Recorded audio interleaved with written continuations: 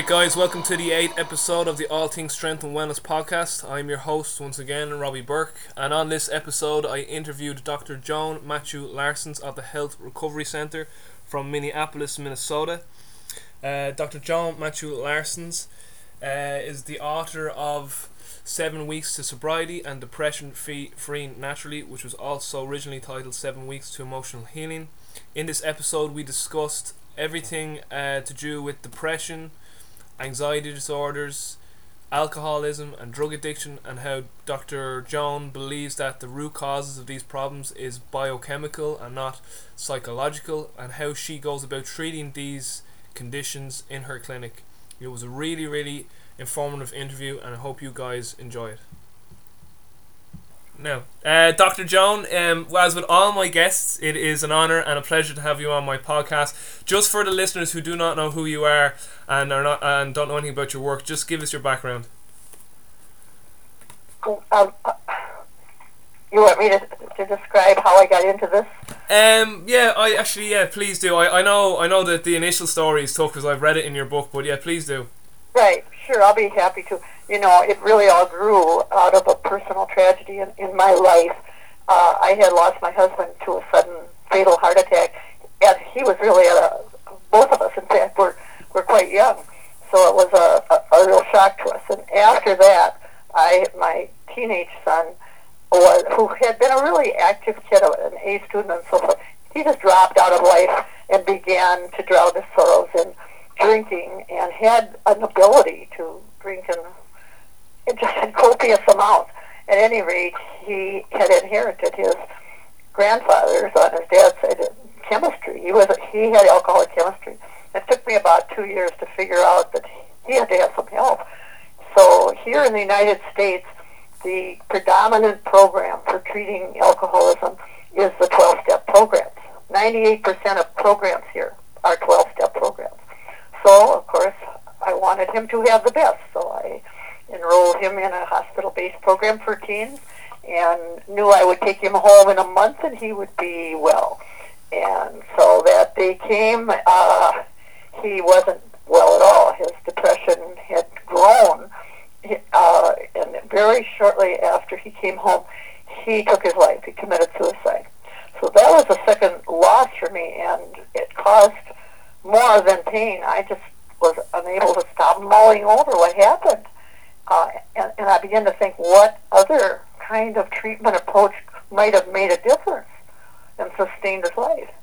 So I began to read through just tons of research studies on alcoholism and addiction.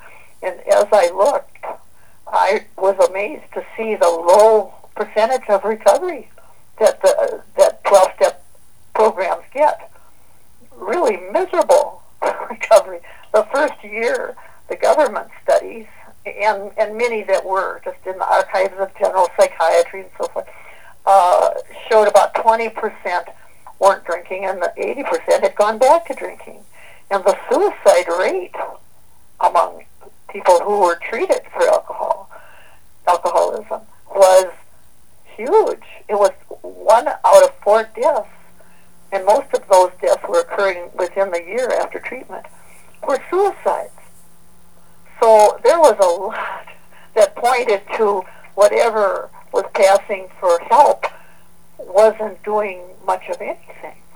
And more than that, alcoholism was being defined by the American Medical Association, the World Health Organization, as primarily a physical disease, starting in chemistry. It wasn't like the bad behavior that they think of as that's alcoholism. Those are effects of the brain that is losing rapidly key chemicals that keep us sane and stable from the effects of that drug, alcohol, from heavy use of it. So that put a whole new spin on things, because nowhere was anyone addressing repair for the damage that was done, or a way to stabilize the brain so the cravings would stop and the depression would lift and the anxiety would end. And if these things continue, people relapse. the least bit of stress coming at them begins, they're thinking that they need a drink to feel better. And in truth, when they drink, they do feel better for an oasis, a small amount of time, and then the dark side sets in again. Mm-hmm. So with enough reading, I finally decided that we would start a small treatment center and just test out what all these researchers were saying, because if they're right, certainly we would see it. And actually, it was even a shock to me, because in that first year of treating alcoholics, their cravings stopped. And they stopped because of biochemical intervention. Mm-hmm. Nobody has to go through life still craving alcohol if you're alcoholic. But you do have to, through lab tests, see certain markers that need to be fixed, corrected, and do that. For instance, universally, alcoholics are hypoglycemic. They're if they're not drinking alcohol, they want to eat sugar, and eventually, when they're old, they go into diabetes sometimes. But correcting that glitch where the brain can't get its fuel and it keeps signaling for fuel. When I realized that alcohol is the fastest fuel to the brain, sugar to the brain, that exists, you can see the link of why suddenly their own brains are saying, have a drink, get a drink, and doesn't let up until they do. Mm-hmm. And of course, once that chemistry begins to drink, there isn't a way to stop it. Mm-hmm. I mean, there's not a voice that says, fine, you've had enough. Yeah. Whereas the non-alcoholic can't understand at all why there's such an ability to drink in large amounts and actually to get a lift from alcohol. Non-alcoholics don't get any lift from alcohol. Mm-hmm. They get sedated or kind of mellowed out, and they have a very fixed tolerance, and then they're done drinking. So, and they don't really care when the next drink is, because they don't get anything much back from alcohol. Mm-hmm. If they got that lift, that energy, and could sustain their drinking, for an evening, they'd all be drinking too. Yeah. But there's a definite chemistry and it's genetic.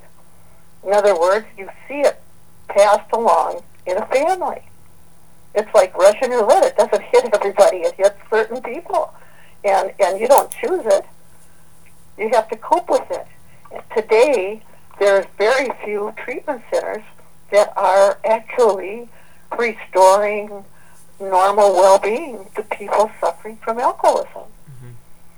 So as we got into it, and this is like 30 years now that we've been doing this, I became really enamored with this work, because it's one of the high points of my life to watch people rise from the ashes and be well in just 6 weeks. But the same, to talk about drugs that are out there in general, any drug that someone gets attached to, cocaine, whatever, is telling us what that brain, the neurotransmitters that should be firing in sufficient amounts, what that brain is lacking, and they fall in love with a drug that does fire it, and fires it madly. So, and all that's correctable. You can load those neurotransmitters, so that brain has all they need, and they're not out prowling for a drug. So, and then, yeah, I left behind not only my family after they had died, my husband and my son, but I left behind that my training had all been for 5 years at a university, and then at the Minneapolis College of Art and Design, in art, and I have never picked up a brush since. So I just became enamored with this whole thing, because it's such a struggle, but it's well worth it to teach what has to be available so people can have their lives back. And when you see in a child or a teenager that when they drink, they get a lift from it, they get a high from it, and they can drink a fair amount, you're looking at a kid with alcoholic chemistry. That fact needs to be taught like just matter-of-factly. Now what do I do and what don't I do and so forth. Dr. So John... Go ahead. No, I was going to say that's really the story of how I got in it. It was so personal to begin with, and after I saw that, and this happens so much with research, it can pile up on shelves and nobody looks at and puts together what so many voices are saying. But in this case, we did, and what we found was that alcoholism, where you sit to treat it, you sit in a group and you tell strangers all of the mistakes of your life and how ashamed you are and so forth, is just pure nonsense. Mm-hmm. It isn't scientific. Mm-hmm. But because these people haven't come to be demeaned and belittled, they've come to get their health back and their lives back. And that can be done in as short a time as 6 weeks. Dr. Joan, in an interview you did with Dr. Julian Whitaker, I just saw the clips on YouTube. Dr. Julian Whitaker called psychiatry fraudulent because, as you said just in your answer there, they don't use objective lab tests to look at the underlying biochemical causes. Do you find that when you speak to psychologists or psychiatrists and you say to them, do you not think that this is biochemical, and you show them the research and you give them the information to look into, like, how do you feel they react to that? Well, they're the only branch of medicine that does no lab tests. They don't react favorably to the idea of anything having a cause that you can identify in chemistry. Mm-hmm. Because if they did, they would prove it by lab tests.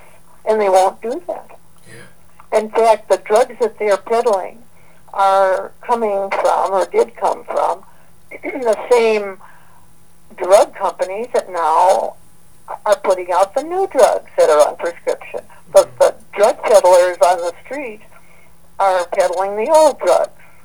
So, and drugs of any sort disrupt the brain in ways that are extremely hard to repair.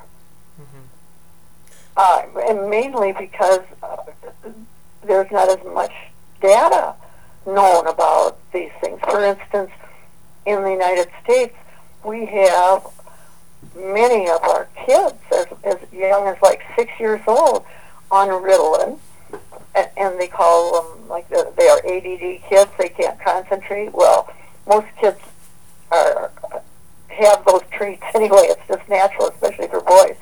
But if you give them Ritalin, one of our universities, the University of Kentucky, did a study on Ritalin, found that what it is slowed down cocaine. Mm-hmm. It takes an hour for it to disperse completely, whereas if you just are using cocaine, it's only minutes.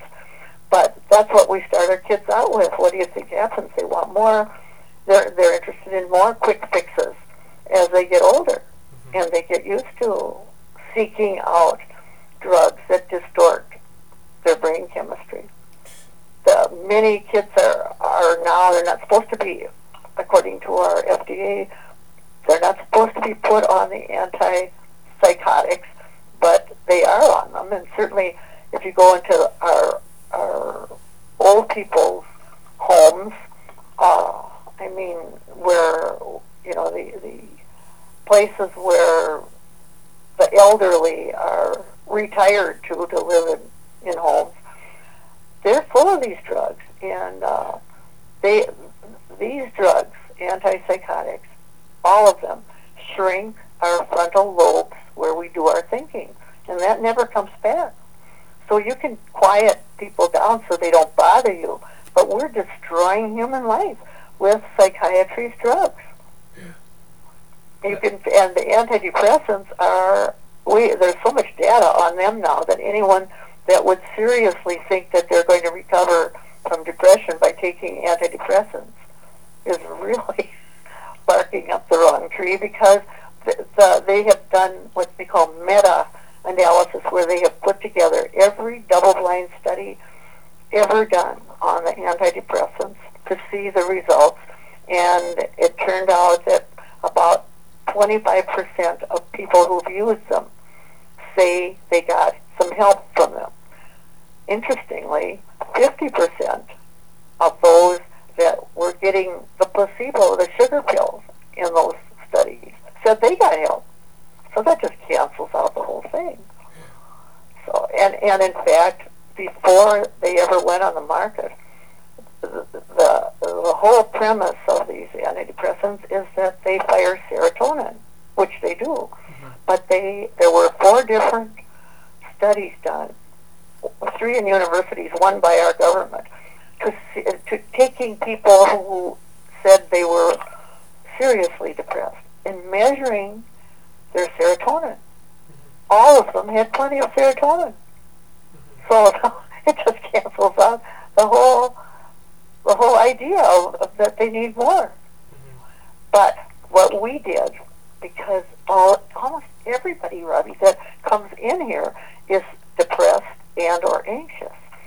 So we began to look for, in lab tests, underlying causes of those 2 things. And we found quite a number of things that once we see it, we can fix it. But if you don't know what you're looking for, how does it ever get fixed? One thing I'd like to talk about is because the Irish have certain affinities for, in fact, many different nationalities do, for certain glitches, certain things that go wrong more with that population. Mm-hmm. And one thing that has made a big difference in our people is that we test for what's called pyroluria, and people who are pyrolyric have been anxious from teenage years. Mm-hmm. And what is going on is that they make pyros are just a glitch that is it's the red blood cells that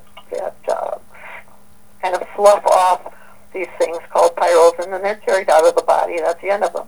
But before they go, they are in the brain attaching themselves to all the zinc you have and all the B6. So if every day your B6 and zinc is leaving the brain and you don't have access to any, that changes the way the brain is able to function. Without zinc, zinc is a buffer against stress coming at us. And if you don't have that, of course you're going to be anxious. The B6 also is a protectant against anxiety. We see people, the pyros, we start treating if they have 20, and we've seen them with, I don't know, 30, 50, 100, 200. One woman had pyros of 500. She should have been, locked up where she could just rest. But all of it's reversible. Mm-hmm. Once you see it, then you can put in every morning enough of B6 and zinc so that those things get fed. And still there's going to be more, enough for that brain to run normally again. And it's like a whole new life. It's like the sun came out, because the anxiety just fades away. But if you don't treat that, then particularly alcoholics can't handle stress, except they know if they can drink, they can get through it. And so they just keep relapsing and drinking. Mm-hmm. So these are the kinds of things that we test for and fix. And it's not all that hard. People who lack thyroid, and that's something in this country that's very common. There's a black depression in people like that. That is all reversible. Of course, the hypoglycemia could cause it. Many people have high levels of histamine, and so the methylation is gone from the brain and they're depressed. And that high histamine causes their brains to race. So these are the go-getters of the world. The trouble is that when they lay down to sleep, their brains don't quiet down. They keep right on racing. So in measuring that histamine, then we can lower it. It doesn't really take away their ability to exceed most people. They don't need much sleep, and they have high libidos, and they are just the go-getters of the world. But in many drug users, it goes too far. It gets too high. People who use heroin say to me, I feel normal on heroin. Heroin interferes with histamine in the brain and lowers it. So they do feel normal on heroin. There are other things that you can take besides heroin that aren't so dangerous that will lower that histamine too.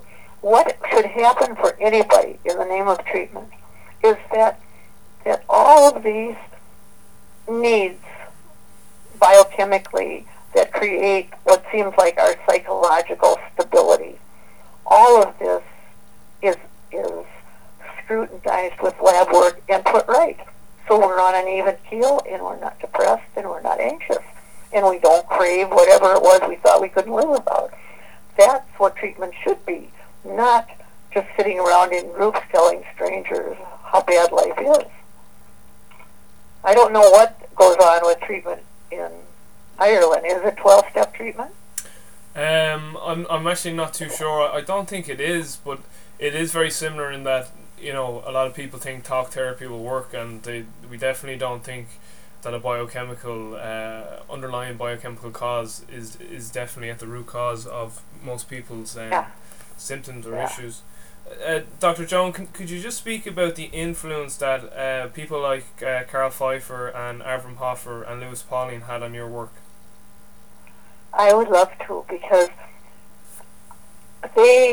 all of them were, and they're dead now, but Avram Hoffer especially was one of the co-founders of orthomolecular medicine, which is purely, that was a term that Linus Pauling coined, and Dr. Pauling was the only American that won the Nobel Prize twice by himself here. Just a brilliant man. And he defines orthomolecular medicine as a treatment of mental disease by providing the optimum molecular environment for the mind by concentrating and by getting the optimum concentration of substances that are normally present in the brain. So it means that, that the mind is a manifestation of the brain's molecular balance.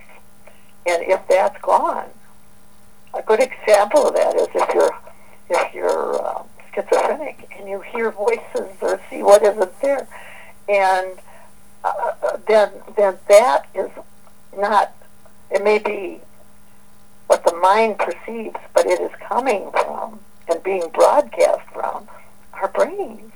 So in order to fix that, and we do treat schizophrenics here very successfully, you need to put back what's missing.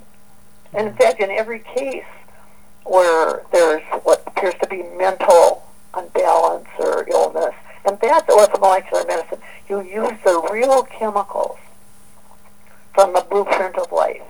You don't look for drugs to do it, because in the million years that humans have been on this earth, we've never had those kinds of toxic things in our brains. And they only, in the long run, cause trouble. In fact, now we have got enough already printed in the psychiatric journals, follow-ups and charts that show in every case psychoactive drugs will end up leading to a much worse state than you started with. You may have a few weeks or even months up front where it seems like it's doing something, but what you don't realize is it's doing something else. It's destroying pathways and levels of chemicals that belong in the brain that will never be reversed again. So the idea of orthomolecular is that you use the real chemicals from the blueprint of life. And it started maybe the middle of the last century. And I've always been interested in it because it works. And because even as a kid I saw some examples of that kind of accidentally, that it works.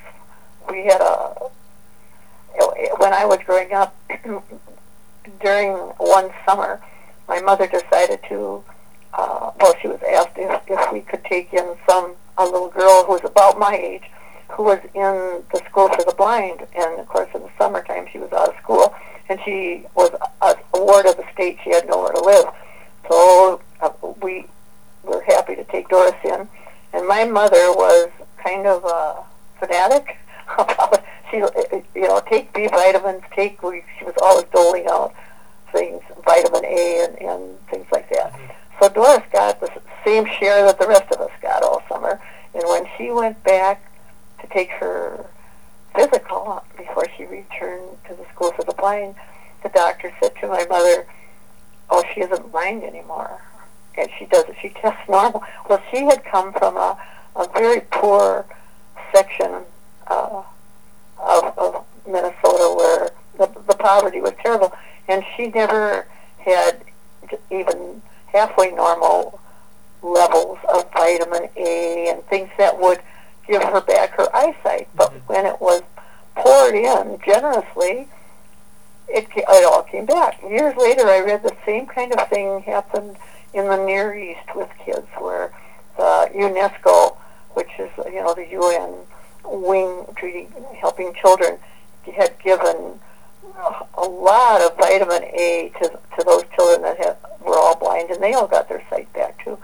So even as a kid, I began to think, so that's how it works. You have to have these real chemicals in sufficient amounts to be normal, whatever that is. And more now, you could never convince me that there's any drug out there that could compete with what God's created. Mm-hmm. Because it has a dark side. Those drugs have dark sides. Mm-hmm. But the real chemicals only keep healing you. And Dr. Joan... So that is orthomolecular, and the doctors that you mentioned are some of the leaders that and took a terrible beating verbally. In fact, in the States here, they tried to destroy orthomolecular medicine in the 70s because psychiatry, which is owned by the drug companies, who I call Big Pharma, the drug companies are the richest cartel in the world. They truly elect our officials because they back who they want. And what happened was that all drug companies do is peddle drugs, and yet here was a voice of science and of reason saying use the real chemicals, stay away from the artificial pretenders that are drugs. Mm-hmm.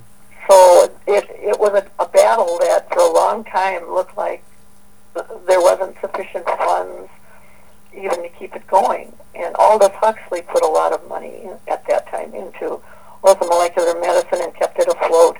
And in the 80s, there was a lot of training available for us if we would go to New York for a week at a time, several times a year.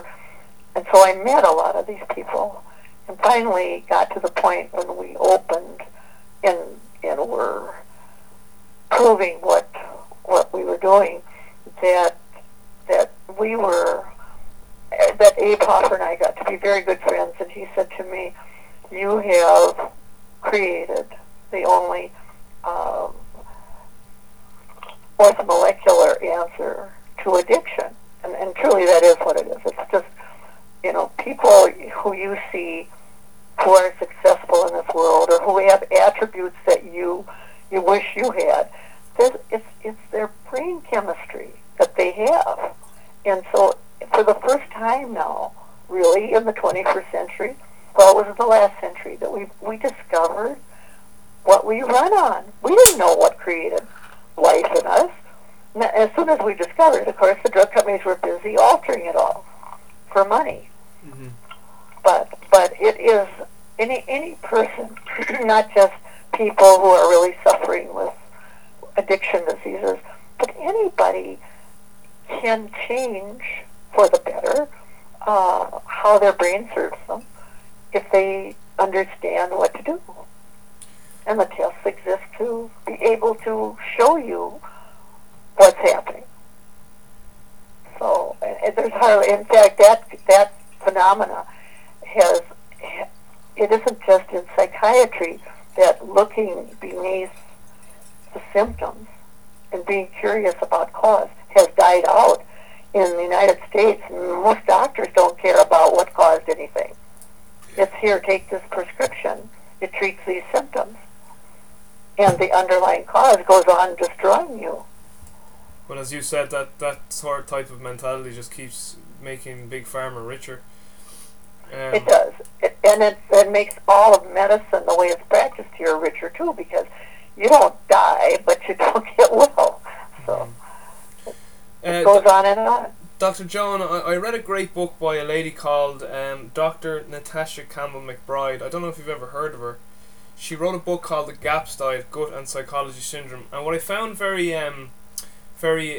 interesting with your book and her book was when you talked about a family history of depression and suicide. And Mm-hmm. Dr. McBride would also say that there would be family histories of, the certain symptoms that a client would present to her.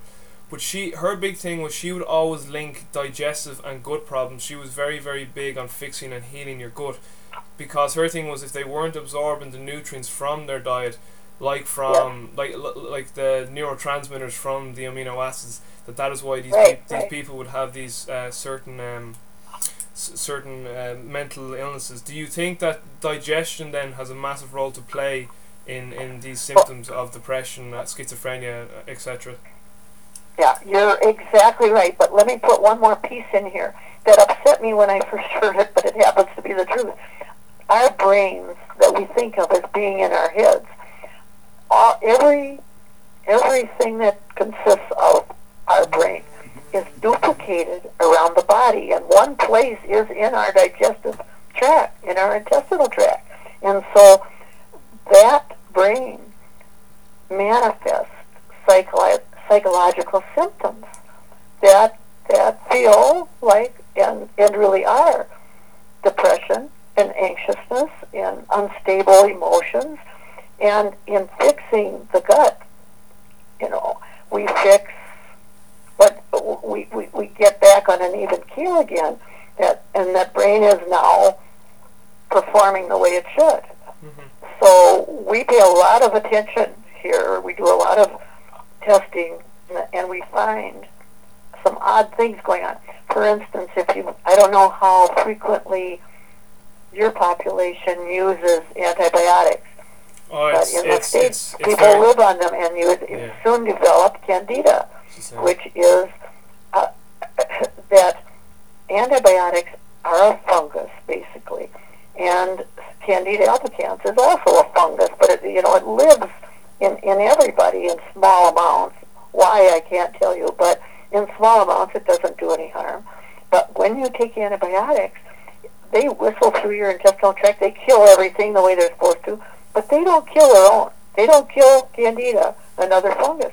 And so pretty soon, all that lives in your intestinal tract are big sheets of Candida albicans, which finally become strong enough to be systemic. They get into the bloodstream and they cross the blood-brain barrier. Now, that's a major cause for depression in the brain, and fatigue and spaciness. And we tried many different attempts to clear that stuff. And partially, it just can't be done with natural chemicals. And we tried nystatin, which seemed to work, and then the Candida would mutate and come back. Finally, we are using something called diflucan, and that is, you take it for 2 weeks, and people will suffer while they're taking it because it's clearing it out of every cell and out of the brain and dumping it into the bloodstream, and people are like sick until it's cleared completely. But it's like the son came out. You get your brain back. And you have to do this if you've been on a lot of antibiotics. Otherwise, you're shutting down your immune system. The immune system, which we measure fighting the candida, has lost the war, and there's no more action. So that is a real important piece. The other thing that we see a lot of now here, we do challenges of toxic metals that have moved into the brain to stay. And people are full of lead, but more particularly, they're full of mercury. And if that's going on in the brain, you can't get the candida out, or other drugs that are like toxic drugs that these people have been on, that they come in, and most of the time we could clear them well. We ran up against people that we couldn't clear anything. We finally came to see that it's the mercury that just holds in the brain any of that, like candida or any kind of drugs that ordinarily, with some work, you can clear out. So first the mercury has to go. And that's a big order, but it's not only possible to get your brain back. If you think that these things are going on, then you have no idea how good you could feel if it was gone from your brain.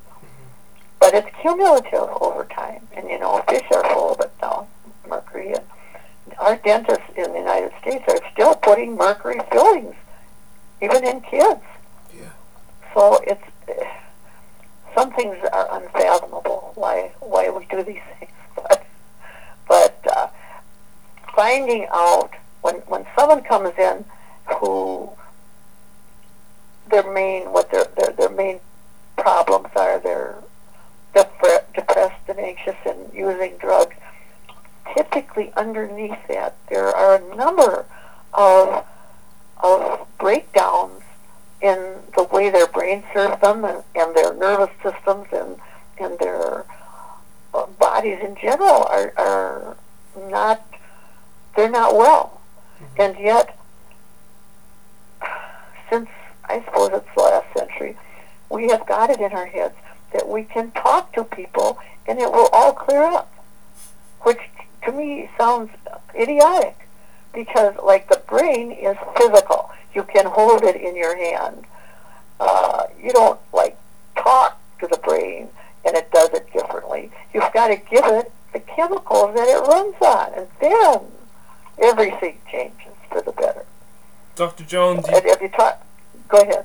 Do you think that I suppose you don't think, I suppose you definitely agree that our nutrition has depleted so poorly, our nutrition has been so poor over the last century, particularly the last 30-40 years. Do you think this has a massive contribution to the increasing levels of depression and anxiety among people?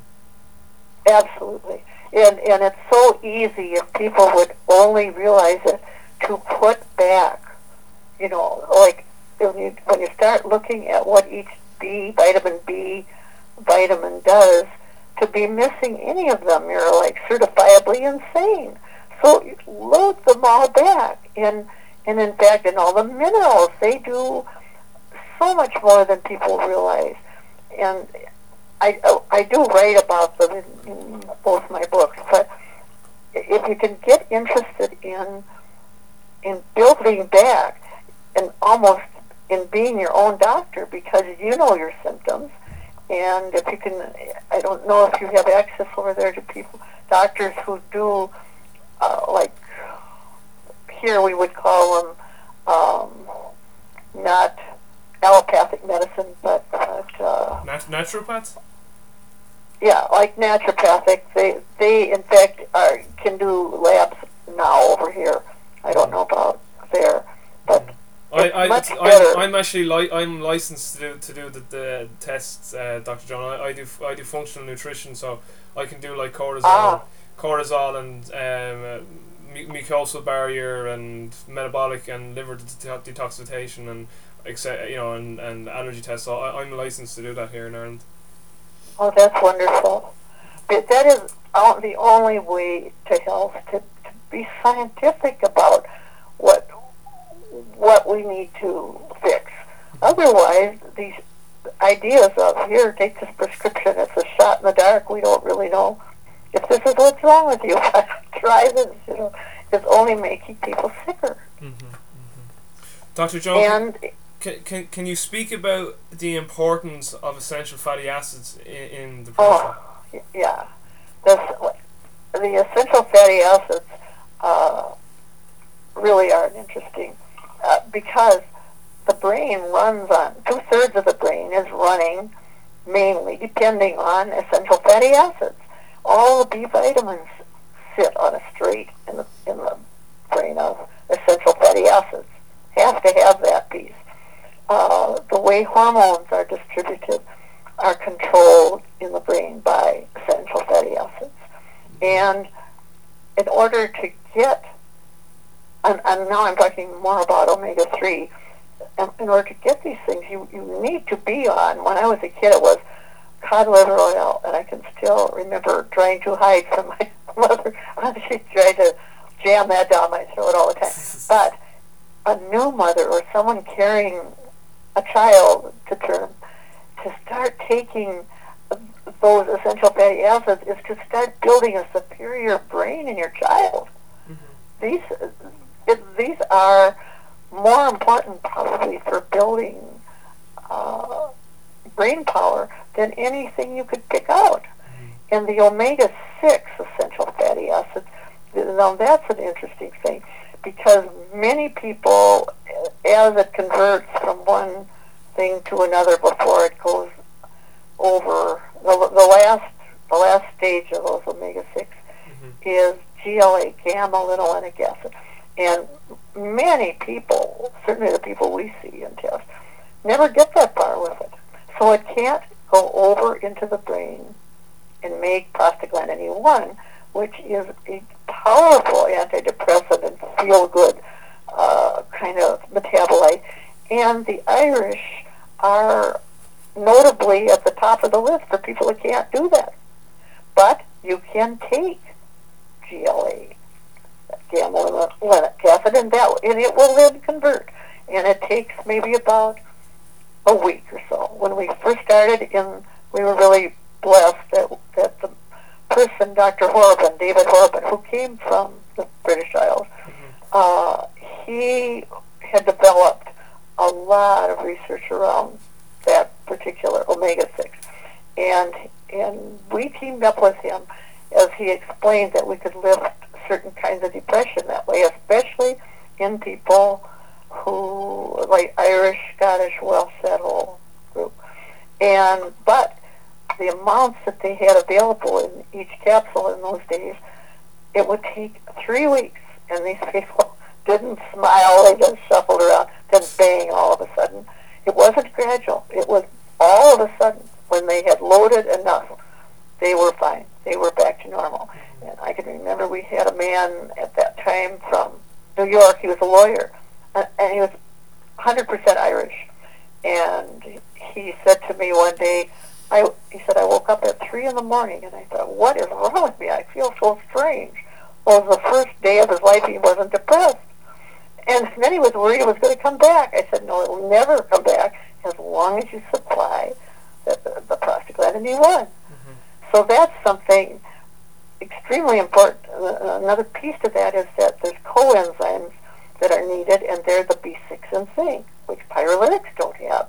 So those kinds of people can change their lives dramatically by putting in what they got shortchanged of, and so did their family. You could point to them by description. They all have some of the same attributes of being anxious and being depressed, and in many times, if they can drink, if they have that chemistry, they will drink because it makes them feel better. So I find nutrition, I almost wish they'd name it something else, like biochemical repair or something, because nutrition in this country is kind of laughed down, like it's just not important. If there's always, in fact, we cannot put by law on a bottle of, say, vitamin A, that it has any effect in healing anything. Whereas drug companies can put all kinds of claims in, and there's really nothing that they put out that doesn't have such a dark side that you're going to pay a penalty for taking that. Dr. Joan, can you speak about hypoglycemia in depression? In a book by Nora Gaigadis, I don't know if you've heard of her either. She has a book called Primal Body, Primal Mind. She is a nutritional therapist, and she's also a neurofeedback specialist. She speaks about hypoglycemia being one of the primary causes for these kind of violent outbursts, these kind of up and downs of, you're fine 1 minute and then the next minute, the world is coming to an end. Can you just speak about how your irregular blood sugar levels can impact in depression? Yeah. Going back to molecular researchers, there are so many papers on hypoglycemia that you can't get your hands on today. But fortunately, at my age, I have gotten my hands on them over the years. And hypoglycemia is just a major source of cravings and unstable moods. Mm-hmm. So it's very important. Bill W., that founded AA in this country, wrote quite an elaborate communication to AA physicians all about hypoglycemia and how it was really the foundation of, and it is, of the cravings. Mm-hmm. Because hypoglycemia basically is saying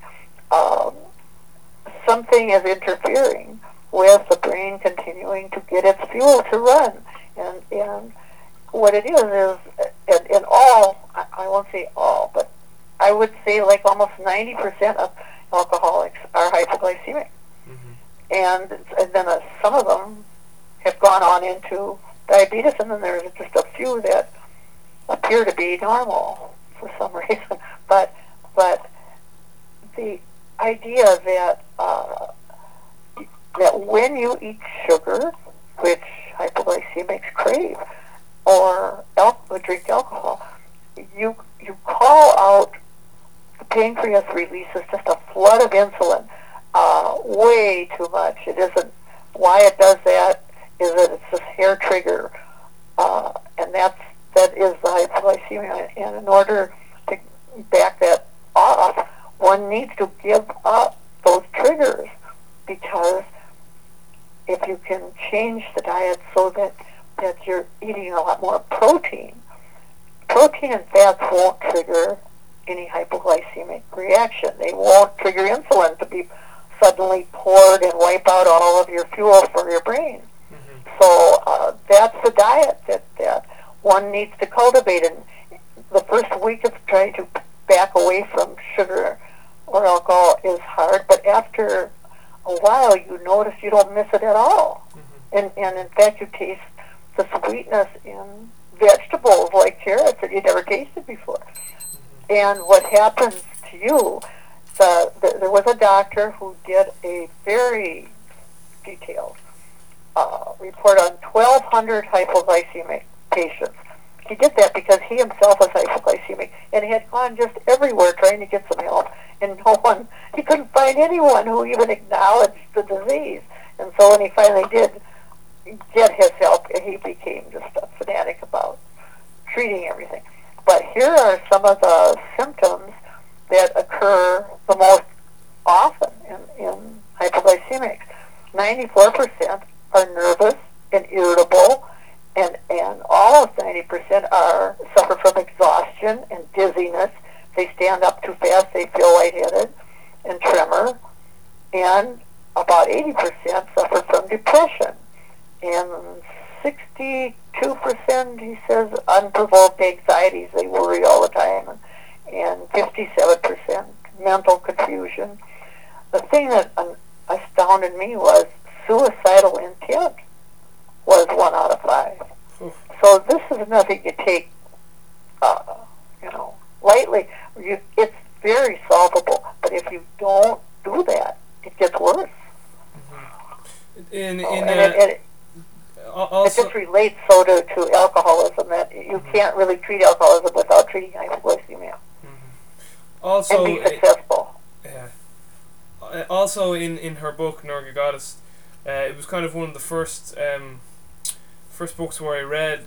You often hear from doctors that the only fuel your brain can use is glucose, and and all this. But in her book, she actually quotes a few doctors here who've written biochemical and metabolism textbooks, and they say that the preferred fuel for your brain and even your heart and your nervous system, once you've made a metabolic switch, is actually ketones. And Gagaudis would argue that, I mean, for millions of years, when we are, when we had to live in ice ages or cold lands, that our bodies were more keen to live off these fats, and her thing is, Right. and her thing is that fat is far more stabilizing to our moods and our brain, as you said, because it's 2/3 of our brain, fat and cholesterol. So her kind of hypothesis is that we need to be fueling ourselves more with what we genetically have come to eat as humans. And her thing is, we always went for the higher fat foods because we always knew that equaled more calories, which meant longer survival. So her thing is that really ketones is actually the preferred fuel source once you've made that metabolic switch for your brain, which I found very interesting. What would your take be on that, Dr. John?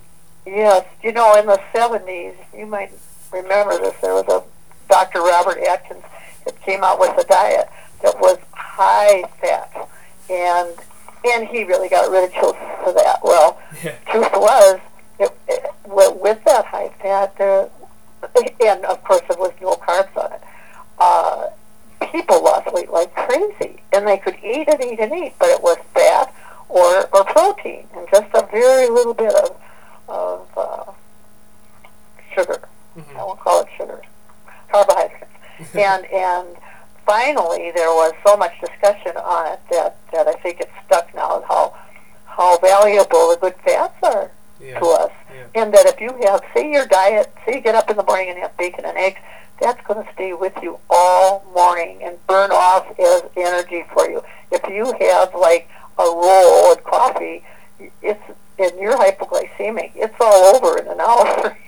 And now you're looking for something else. Yeah, there's a strength and conditioning coach, Charles Poliquin. He's world renowned, and he'd be pretty holistic. He has a thing called the meat and nut breakfast, and he gets everyone to do meat and nut. And his reason for that is that when you eat very high sugary foods or caffeine in the morning, it stimulates this massive tryptophan, serotonin kind of burst. But he says you crash within an hour or two, and that's when you're at work reaching for a sugary snack. But he's like, when you have that meat and nut breakfast, it really stabilizes your blood sugar up until lunch or past even. Yeah, exactly. Those things are so basic, and yet most people don't know them. They don't know how to take care of themselves. Dr. Joan, you also what was I going to say there? I was going to say something. I wanted to tell you too that stabilizing the glucose metabolism, you could get some help by taking things like glutamine, Mm-hmm. which in fact, if you're going into a hypoglycemic reaction, but the brain has glutamine, it will use that as fuel instead of plunging you down into oblivion.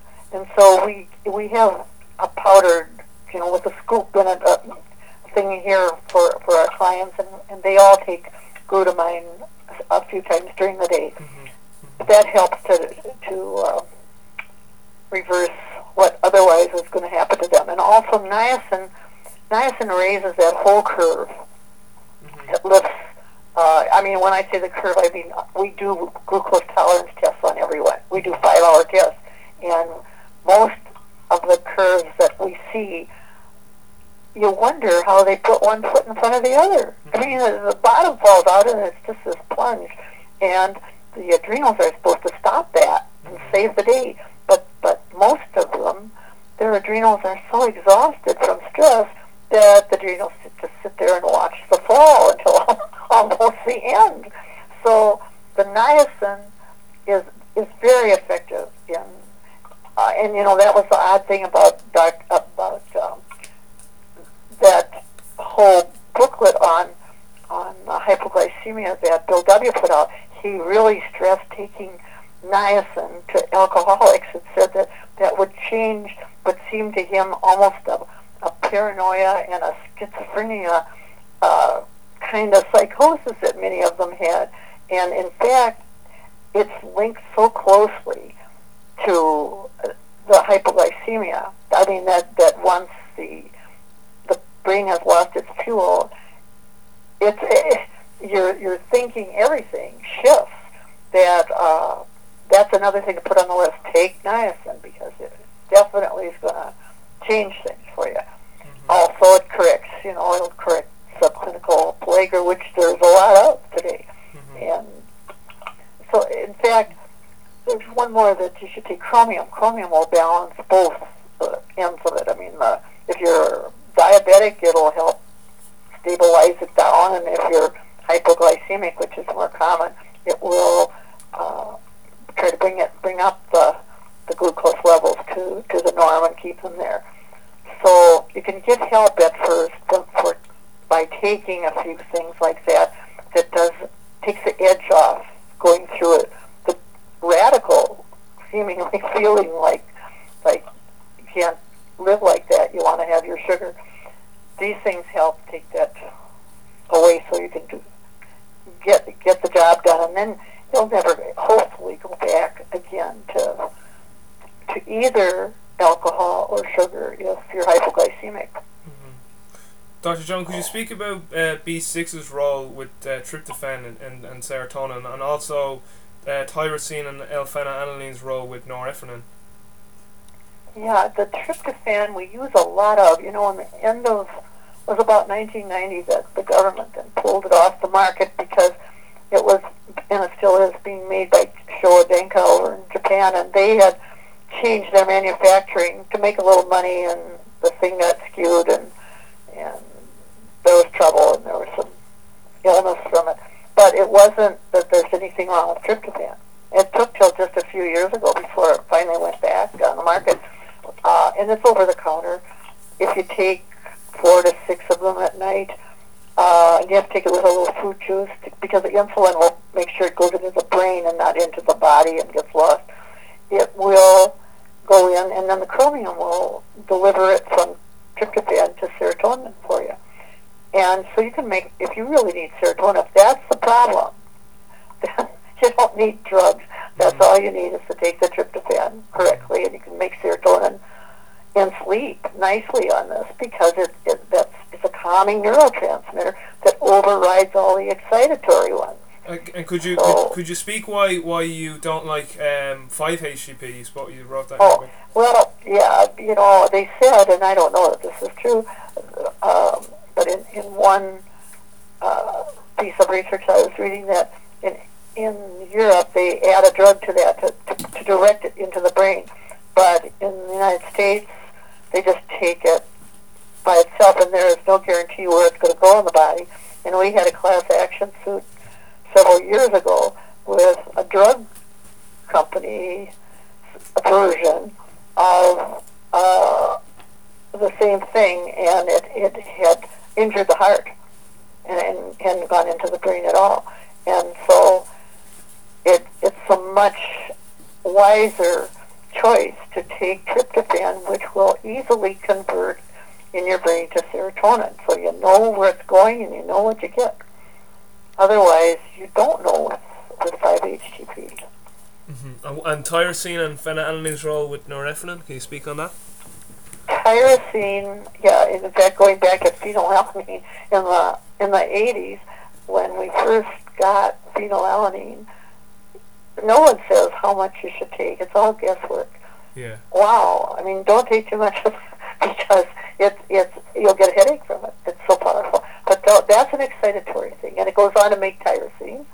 And in fact, phenylalanine does make certain things that it's worth starting with that rather than tyrosine. And then finally, from tyrosine to dopamine, which is a really feel-good kind of thing too. And then on to norepinephrine, which is what jazzes you up and gives you energy and so forth. So that's like the opposite of tryptophan, and it doesn't have a dark side. These are made by God, not by man, and people differ with how they like these things depending on how they're wired. But it's worth using, especially we have someone here now with narcolepsy, and this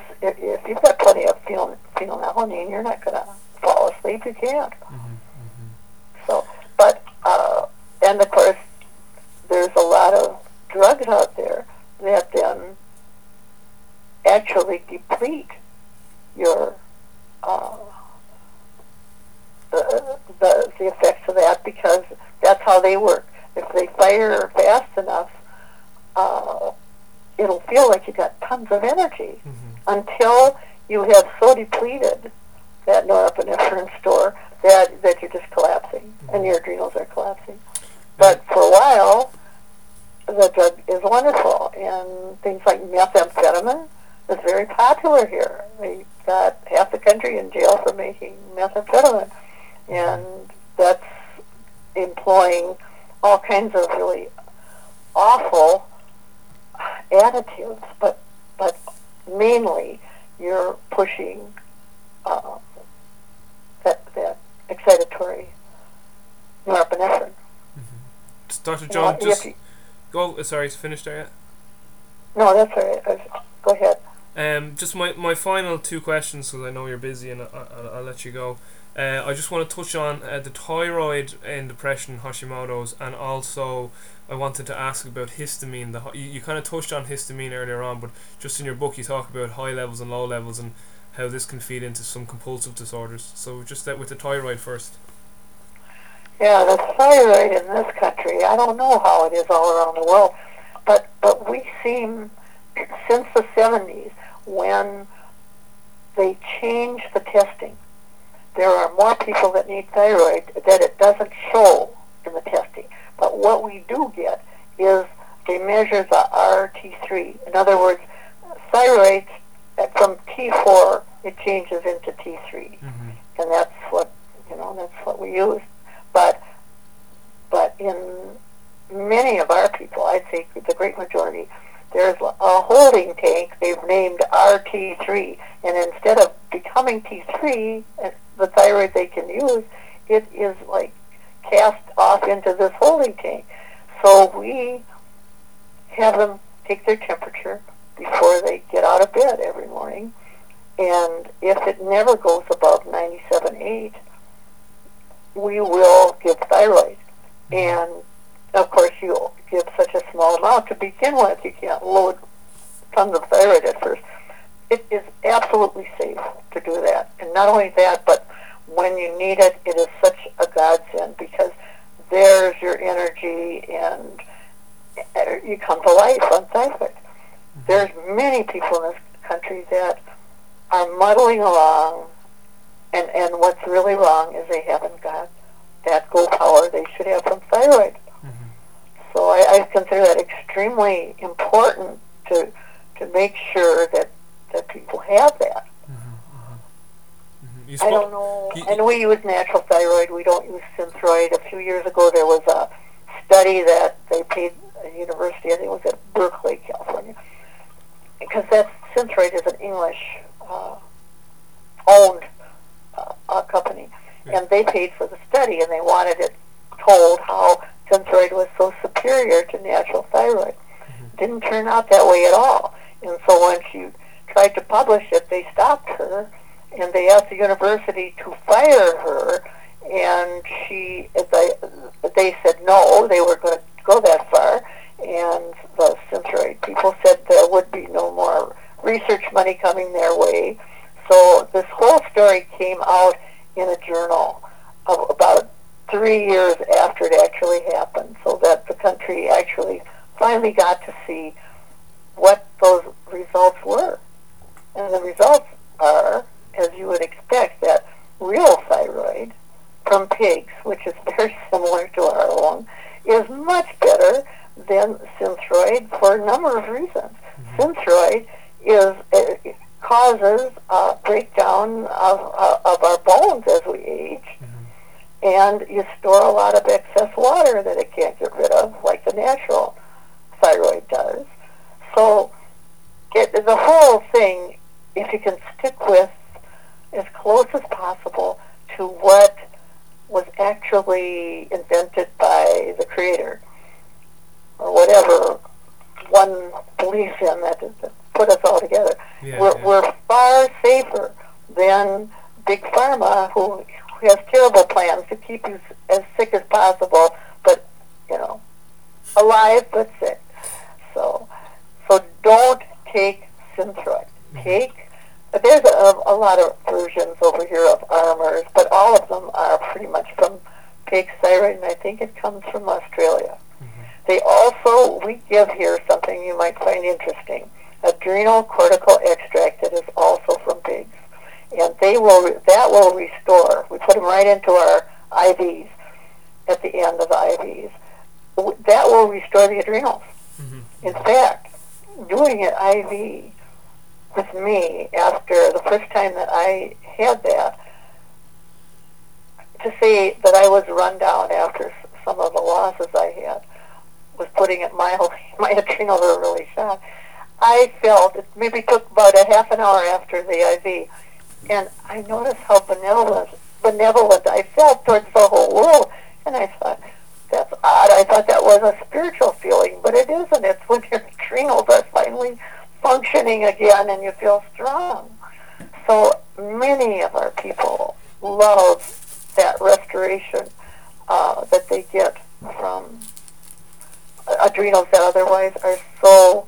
It takes a long time if you do nothing to rebuild them. And that, too, with weak adrenals, those people feel it. They feel inadequate and tired and anxious. That can be handled. There's also drops that go under the tongue of adrenal cortical extract.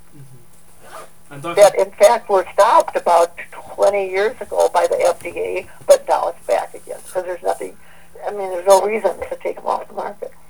And can you just speak finally on the histamine, the low and high? I found that very interesting with regards to compulsive disorders. Well, yeah, low histamine and high histamine should be determined by people because it tells a lot about...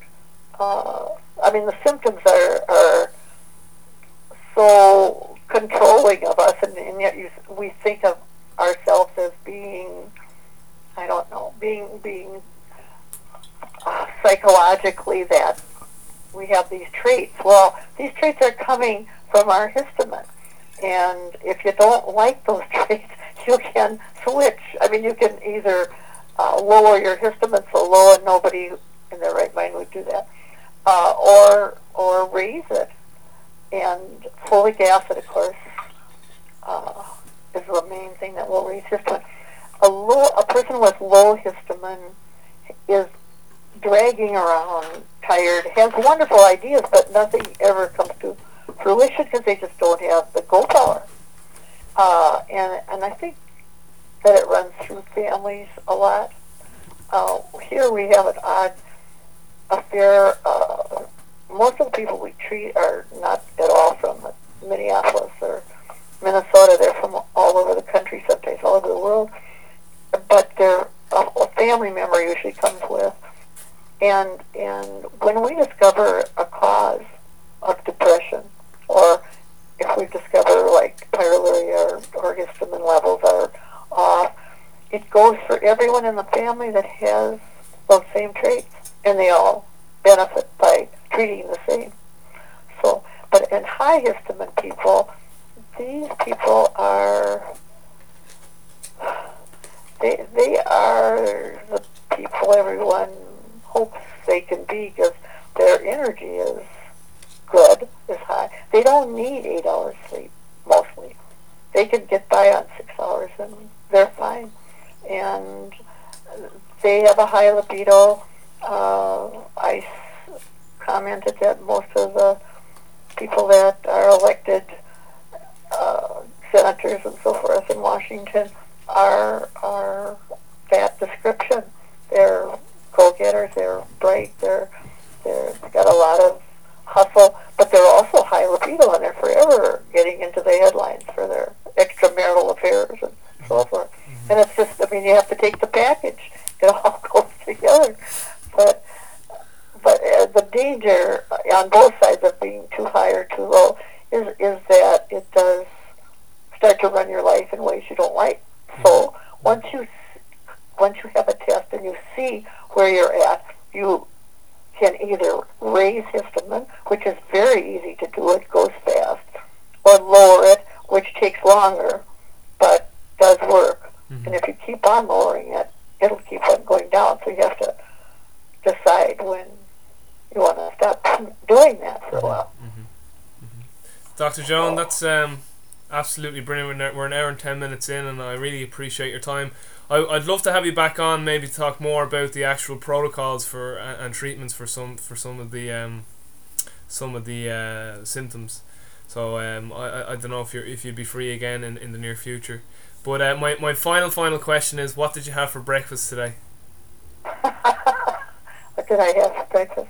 Well, my breakfasts don't consist of a lot, in that I myself am pyrolytic, and pyrolytics hate breakfast.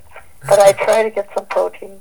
And the other thing, and we didn't talk about this, but I've got to at least make this sweeping statement, which will Go ahead. probably scare you, that what we see in every single person that comes in here is almost the predominant problem, is that they are full of allergies. And when you said Hashimoto's, and where does that come from? That is allergies. When you clear up the allergy addiction to things, commonplace things like dairy is so commonplace. Gluten and as well. Gluten is terrible, of course, sugar and corn is in everything. You clear up until it's gone on the labs any sign of Hashimoto's. So, but the allergies also dump a lot of inflammation in it. And today, the theme behind cancer and heart disease is the extraordinary amounts of inflammation in our weakest spots that then get attacked, and we can name what's killing us. So it's very important that we identify what we love and give it up. And today there's so many substitutes. For instance, I drink coconut milk instead of dairy, and I had some of that this morning. And even the yogurt that I eat is coconut yogurt. I don't eat dairy anymore.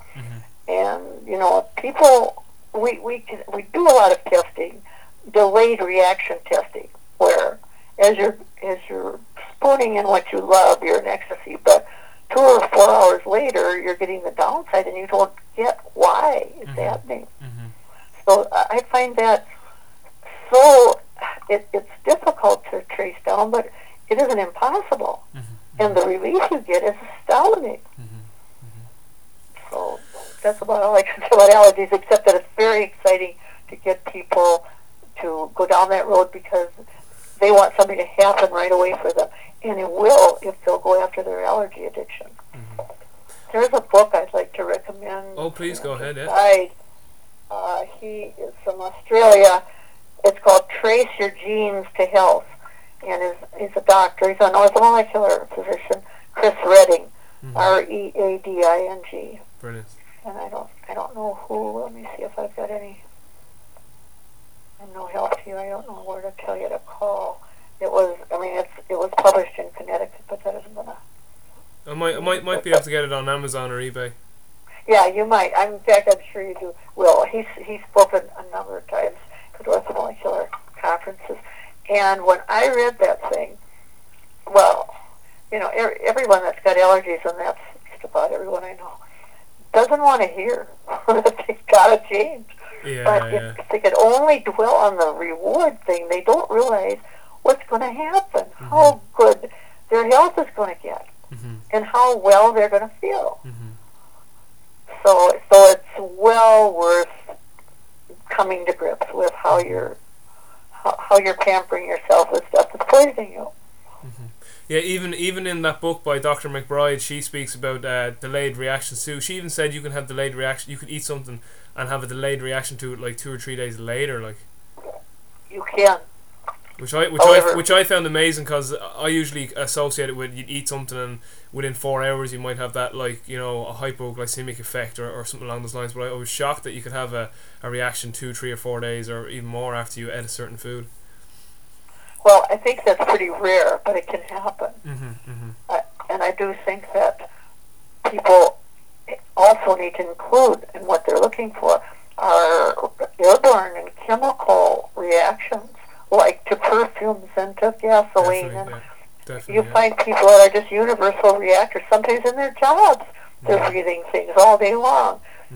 No one can put them right if we're going to keep doing that. House painters have got a low level of addiction to the ethanol going all day long, and they go right to the bar afterward. I mean, they're already trying to keep drinking. So they've got to back away from that stuff. Dr. Joan, I have 10 minutes to get down to my facility to go to work, so I better let you go. But I definitely would love to have you back on, maybe to talk more again about, as I said, the treatment and protocols for the certain symptoms that you describe in your book, because your book was just a wealth of information. For anyone listening, Dr. Joan's book, she's 2 books. One is called 7 Weeks of Sobriety, and the other one is called Depression Free Naturally, which was originally called 7 Weeks to Emotional Healing. Is that right, Dr. Joan? That's true. Random House changes the title on us when they put it in paperback. Those are paperback. And if anybody wants any information about something I've said, they could call here. The number here is at Health Recovery Center in Minneapolis is 612-827-7800. And I don't know those numbers that go before that, but that's our... people can get that. On the show notes too, I'll link Dr. Joan's website and any YouTube clips of her. She did a great interview with Julian Whitaker, and there's 1 or 2 other clips of Dr. Joan speaking, so I'll link all that into the show notes. Guys, that is it for this week's episode. Take care. I'll talk to you soon, and stay strong.